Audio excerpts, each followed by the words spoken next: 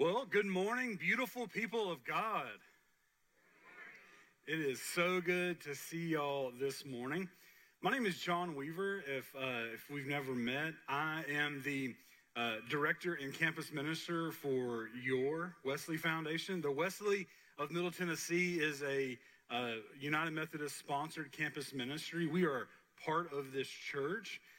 We have lots of students that come here, that participate, and also youth that graduate from here are part of our ministry. And I just get the pleasure of getting to every day get to be with these college students in such a wonderful space and time. I am also connected to this church because obviously, most of you know that my family attends here when I'm not preaching or on a mission trip or something else. This is where we are. And for those of you who've worked in FC Kids, you've had the, we'll call it pleasure of guiding my children through their faith journey.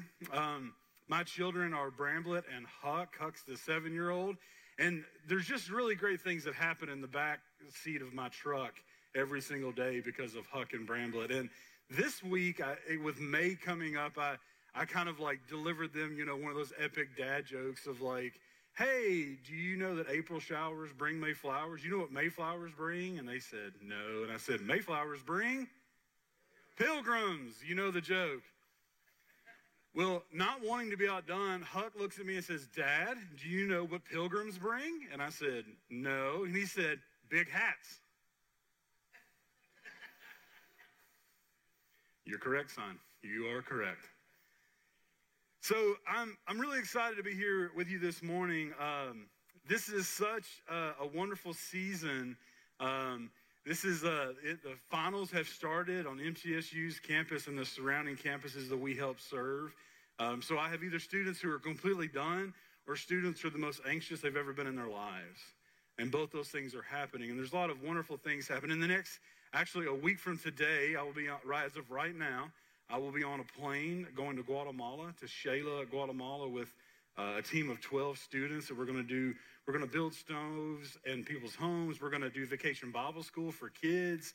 We're going to be building a soccer field for these kids and playing and having a great time. And so I appreciate your prayers. But today, I get the honor and pleasure of being with you and kind of taking the space from Trey. As you know, Trey and Abby are two of our greatest friends. And we do life together. Our kids are going to be in a talent show together. It's a great thing. But I'm so thankful that Trey and Abby got to have this time. Just so you know, through like the generosity of folks within this church, they were able to go to a retreat. And I know they're joining us online. Hey, guys. That they were able to go to Colorado and have some time together as a couple. Because as you can imagine, this has been an interesting and difficult season for these last couple of years. And I'm so thankful for the generosity that has allowed Trey and Abby to have this time to kind of continue to reconnect as husband and wives need to do, for them to be able to have time to pray and work and also just take a time to take a breath. So I am happy that I get to be in this space today. But weeks ago, and when Trey said, hey, I would love for you to come and preach on this, and here's the series that we're doing, he just said, hey, we're going to do a series about Domino's. And I said, well, I've got several opinions about pizza, so I'll be glad to join in on this. And he said, no, what he ended up talking about was that essentially this idea, this is the series that we're in, is that Easter has happened, and it is kind of still happening all the time.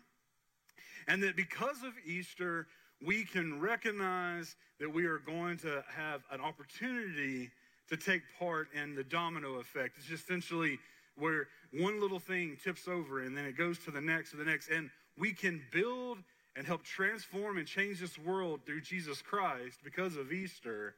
And that it just takes one little thing. And that's part of one of the things from last week that I took away. That wasn't just that God calls us to the big things, but even the little things have this lasting effect. But if I was to have like maybe a one sentence notion from last week, it's this. This is what I heard from Trey last week, is that Easter is an invitation to an unstoppable movement of moments led by Christ in our lives. That's what I heard sitting over here last week, is that Easter is this invitation to just an unstoppable movement of moments which are led by Christ. But I don't know about you, but Easter was like a couple of weeks ago, and this is one of my like Easter shirts, you know? I want to try to still live into it. And Trey has those wonderful like white Easter shoes. Well, like these are my Easter shoes. They're running shoes, because in the Easter story, everybody's running. There are women going to the tomb. They're running to find other people. I love it because multiple times John likes to remind everybody, and that disciple likes to remind everybody that he outran everybody to the tomb. And then they run to go find each other, and there are people moving to Emmaus, and there's people running to the upper room again. There's a lot of movement. Easter shoes are running shoes. And that's also, I think, maybe the way life happens with us. I don't know about you, but I feel like I'm always running. I'm going from one thing to the next, to the next, to the next, to the next. So one of the things I think that is healthy and helpful for me to do is to be able to sometimes stop and to reflect and to think about all that God has done and all that God is doing. We have this practice in our house, and it's actually the boys brought it into our house, that every night when we sat down, and maybe sometimes it's while we're eating a burger on a ball field, or whether it's around our table, we have this practice that we got from Cedar Crest Camp. It's a United Methodist camp that we have that our kids go to and are part of. And it's this practice called high, lows, and buffaloes. You should try it this week. It's a lot of fun with your family, especially with your kids. It's just every day, what was your high? What was your low? And what's your buffalo? Now, a buffalo is something that was unexpected, like, seeing a buffalo. Your high, low, and buffalo. We do this every day, and it has become one of my absolute favorite practices with my kids, because we get to hear about their day in a very beautiful way. So I know that last week seems like maybe a long time ago when you're running that fast and that hard. And I even would tell you that I think probably 2 weeks ago at Easter seems like so long ago that we've been running. So in this moment, we're gonna stop our running and we're gonna reflect. And as you know, if you've ever seen or heard me preach before, I'm a college minister, and we do this a little differently. You are here to participate, okay? So I want you to turn to your neighbor, and if you don't have a neighbor, make one this morning. We can do that. But turn to your neighbor and just very quickly offer from this last week. What are your high, low, and buffalo? What is a high point in your week, a low point in your week, and a buffalo, something you didn't expect in your week? All right? Turn to your neighbor and go.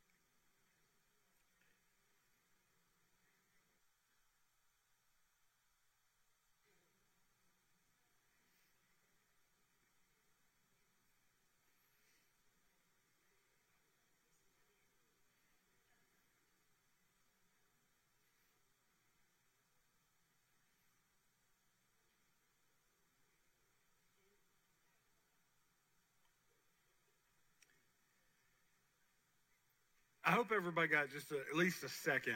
And if you're online, please offer us your high lows and buffaloes. But I hope everybody got at least a second or two to maybe share something.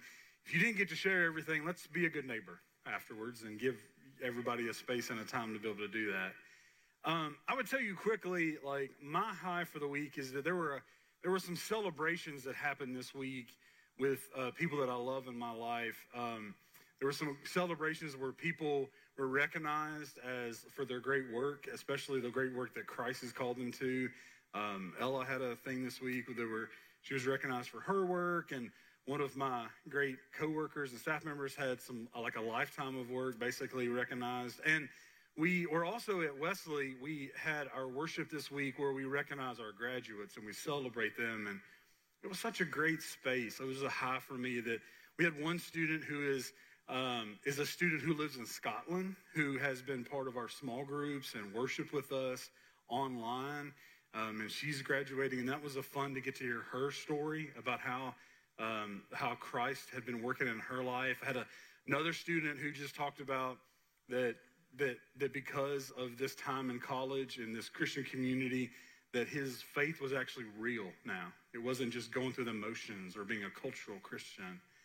And then another student who we kind of marked that this student had went through difficult church trauma and had kind of renounced their faith, and that through their time in college and through Christian community had come back to Christ, and now also has a calling and is currently serving as a local pastor at a church here in Murfreesboro.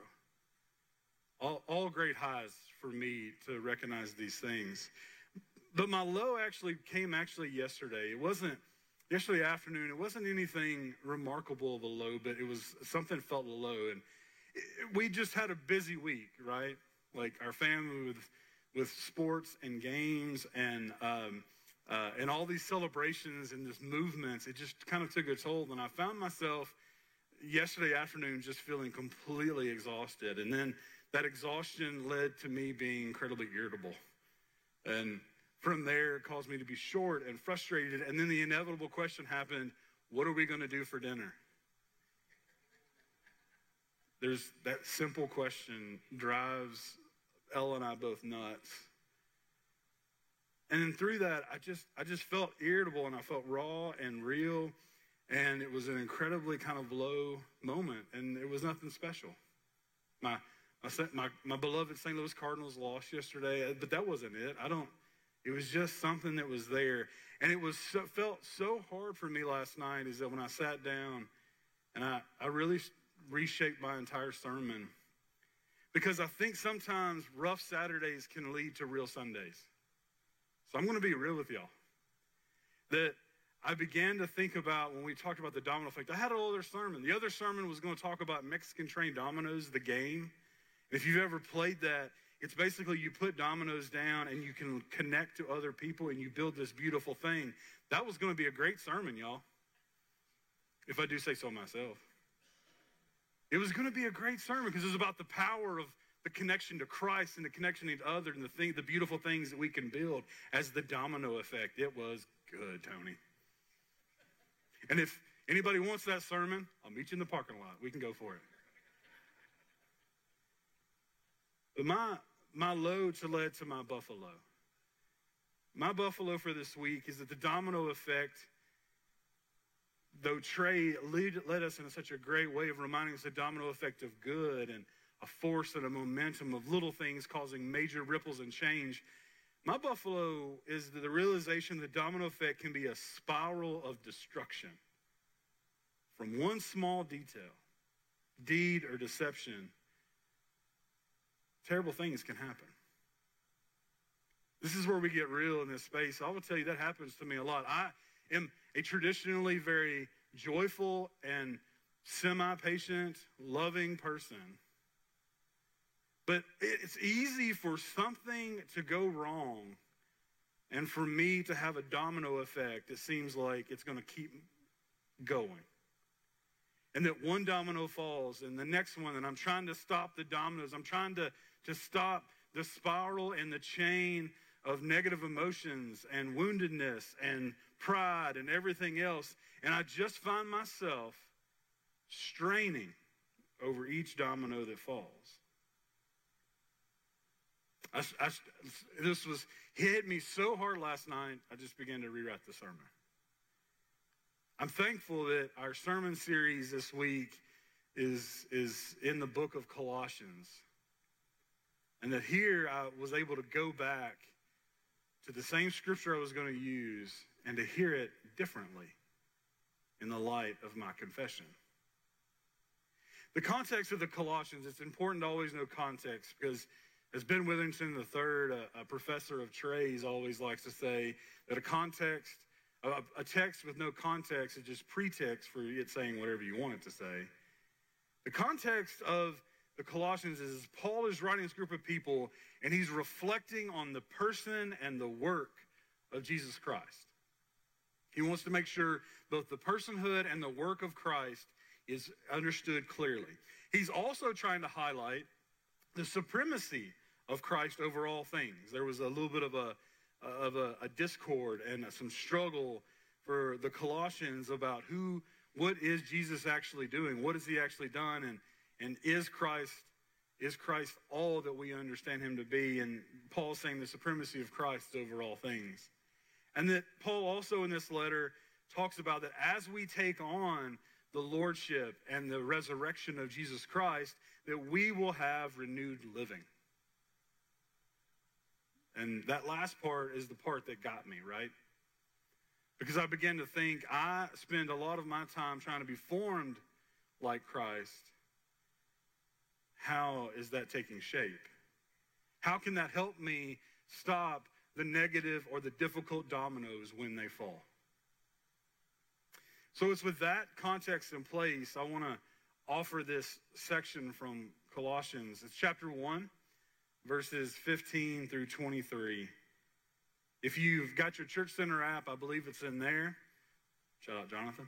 If you've got your Bible, if you've got your phone, I would love for you to follow along. But may you hear now for the word of the Lord. He, meaning Jesus, is the image of the invisible God, the firstborn of all creation. For in him all things in heaven and on earth were created, things visible and invisible. Whether thrones or dominions or rulers or powers, all things have been created through him and for him. He himself is before all things, and in him all things hold together. He is the head of the body, the church. He is the beginning, the firstborn from the dead, so that he might come to have first place in everything. For in him all the fullness of God was pleased to dwell, and through him God was pleased to reconcile to himself all things, whether on earth or in heaven, by making peace through the blood of his cross. And you, who were once estranged and hostile in mind, doing evil deeds, he has now reconciled in his fleshly body through death, so as to present you holy and blameless and irreproachable before him, provided that you continue securely established and steadfast in the faith, without shifting from the hope promised by the gospel that you heard, which has been proclaimed to every creature under heaven. I, Paul, became a servant of this gospel. May God bless the reading and the hearing of God's holy word. Will you pray with me? Gracious and holy God, I give you thanks for the resurrection of Jesus Christ. And I ask, oh God, that you once again create resurrection in us. Renew us and let your word get the final say. We pray this in the holy name of Christ our Lord. Amen. So in the context of Paul's letter, Paul's got this incredible letter, but the context of this part is that this is kind of the centerpiece of the letter.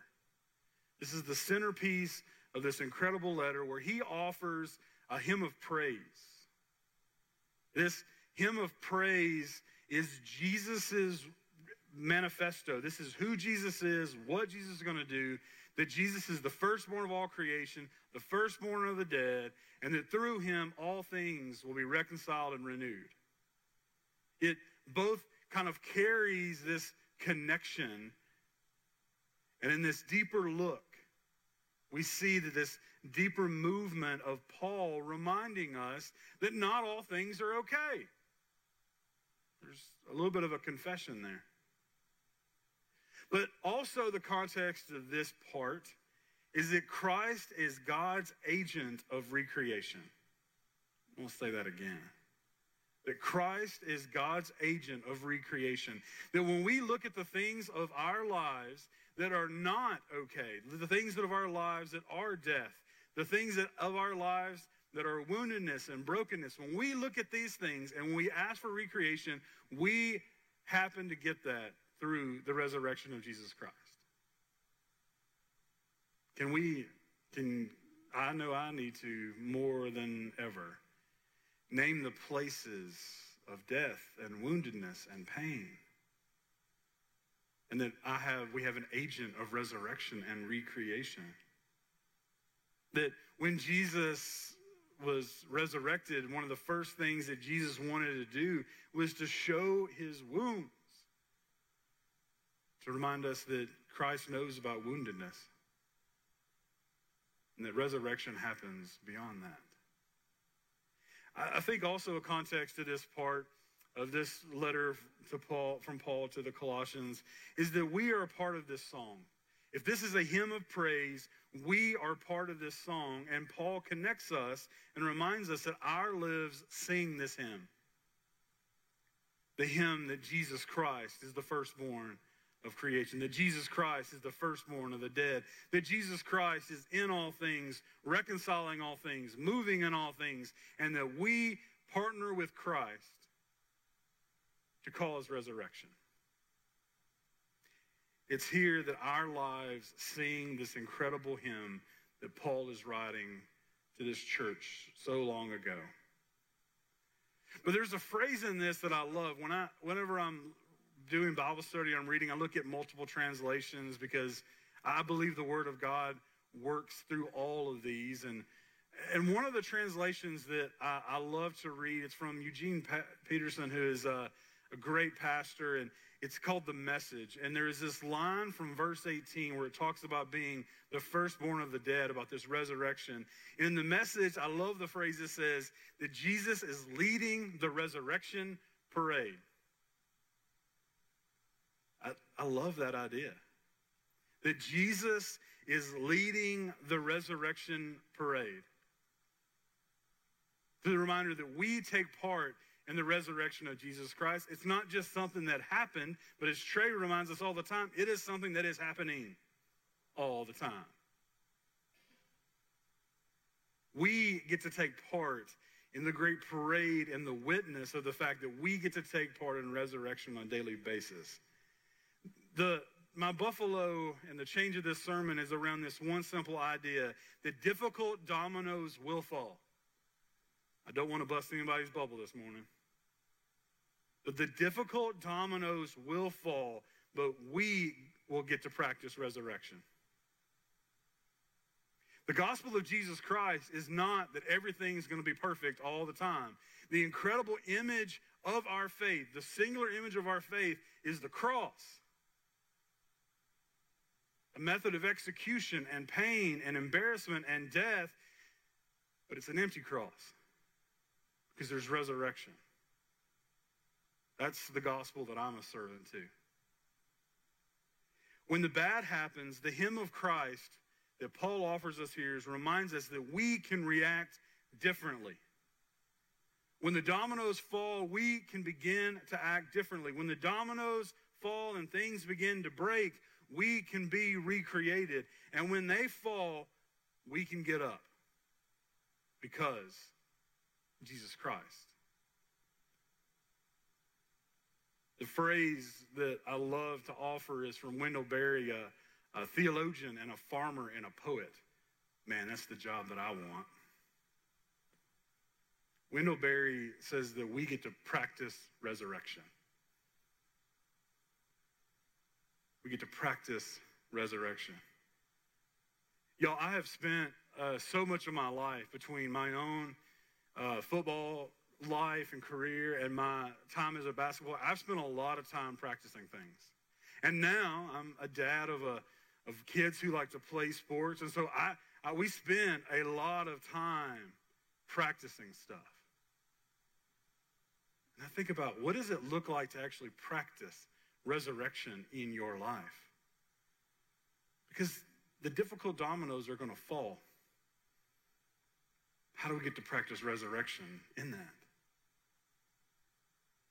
Trey likes to sometimes tell you that when he tells sermon stories about his kids, they get $1. I'm about to tell a story, and Ella, I probably owe Bramble like $5 for this one. But so I would tell you, if you asked me from last fall, and that if you ever asked me what is, and you've heard me tell this before, but like what is the greatest single sports moment in my life from last fall, I would tell you it's that last fall, Bramblett, in his very last game last fall, in extra innings with the game tied, hits a game-winning home run. And as he's rounding the bases, and I could just see him working so hard and knowing how hard he's worked and how much time he put into it, getting to like meet him on the field and grab him beats anything I ever did in sports. It beats any time the Cardinals have won the World Series. It beats anything. It's my greatest moment until a couple of weeks ago. This year, as Bramble started baseball in the spring, he was practicing before games even started, and he had a ball that came in really fast and really hard, and it hit him in the chin. He literally took it on the chin. It hurt, it was difficult, but then what happened from that is it introduced fear into a space where he had not had fear before. It shook his confidence, and it was very difficult, and we had to spend weeks and weeks working on him being able to catch a ball like we had done 1,000 times, and him to be able to hit a ball and to do things. It was really hard. It was super hard for us. But we worked and we worked and we worked. And for the first few games of this season, he wasn't able to get in the batter's box. And it's hard, y'all, when you see your 9-year-old kid have that kind of fear. But we kept it working, we kept encouraging, we kept practicing, we kept working. And a couple of weeks ago, we were playing one of the best teams in the league. His first at-bat came, and he just couldn't do it. No matter how much encouraging, no matter everything, he couldn't do it. But then at his second at-bat, I think the bases were loaded. At least there were 2 runners on the base. We were losing by 4. And then it was his turn at bat. And in this league, if you don't go up to your space, it's an automatic out. The umpires were being gracious. The other team was being gracious. But everybody just wanted him to get back up, to get in the box. And then all of a sudden, he came out of the dugout. And he was wearing a padded shirt that we got him. He was wearing his armor. That'll preach. Then he began to walk out. And as he was walking out, there was a choir of fans from both sides, moms and daddies, and just people just cheering him name from both sides, cheering out his name. Bramblett, Bramblett. What does it look like to have a choir of angels singing your name? That'll preach. And then one of our assistant coaches on our team put his hand around Bramblett's shoulder and walked him up to the batter's box. Imagine what it's like to have someone in your life who will put your hand on your shoulder and journey with you in the difficult stuff. That'll preach. And then when he got to the box, he just kind of barely got into it, but he stopped at the edge of it. And then all of a sudden, his community of teammates, his community began to chant, "One more step, one more step, one more step." Isn't it great that you can have a church that might say that? That'll preach. The greatest moment of sports in my life is watching my son had been knocked down and been living in what felt like fear and failure, and he got back in the box. Now, I wish this had some type of Disney ending where it was some type of heroics where he hits a hit and we win the game and all that happened. But when he struck out and when he turned and he smiled at me, I got to see resurrection. Resurrection didn't just happen. It happens all the time. My son embodied the words that he and I have been praying together, that in the Lord we do not have a spirit of fear. Now, he's still been afraid at times. He's still struggled. There's been frustration, but he's still practicing resurrection. And when you have a bad day, you can practice resurrection. When the fear gets the best of you, you can practice resurrection. When you feel like a failure and that things can't get any better, you, in the name of Jesus Christ, can practice resurrection. When you spiral because of anxiety and depression, you in Christ can practice resurrection. When you have grief, brokenness, and woundedness that feels like you can't take one more step, you can practice resurrection. When the difficult dominoes fall, in the name of Jesus Christ,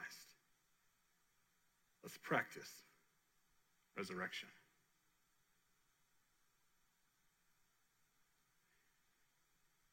We now come to a place, a table, an invitation to see where God has made the invisible visible.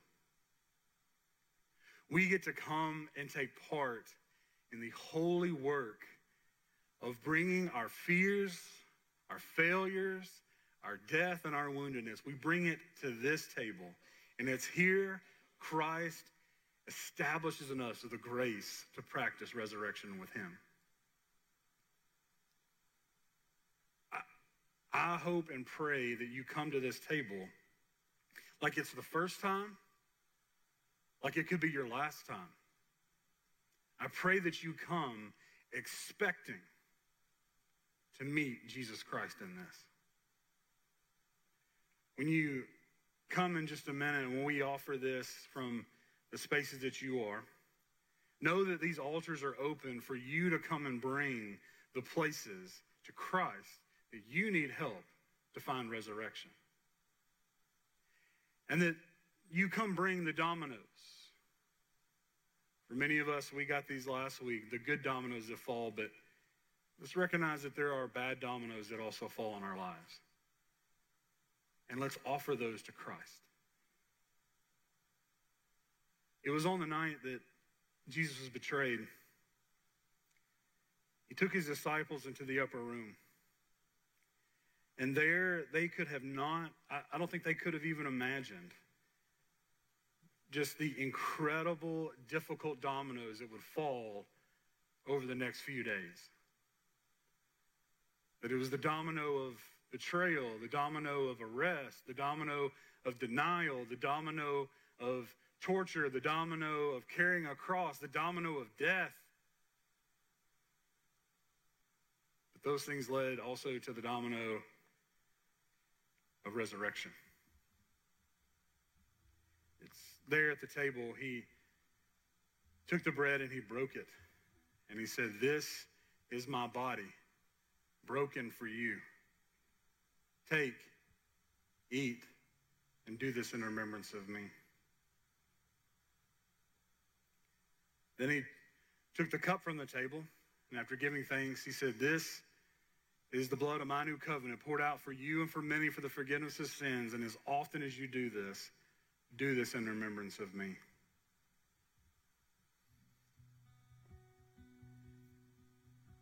Because Christ came for all may come to Christ. This table does not belong to me, this church, the United Methodist Church. It only belongs to the one that can create it.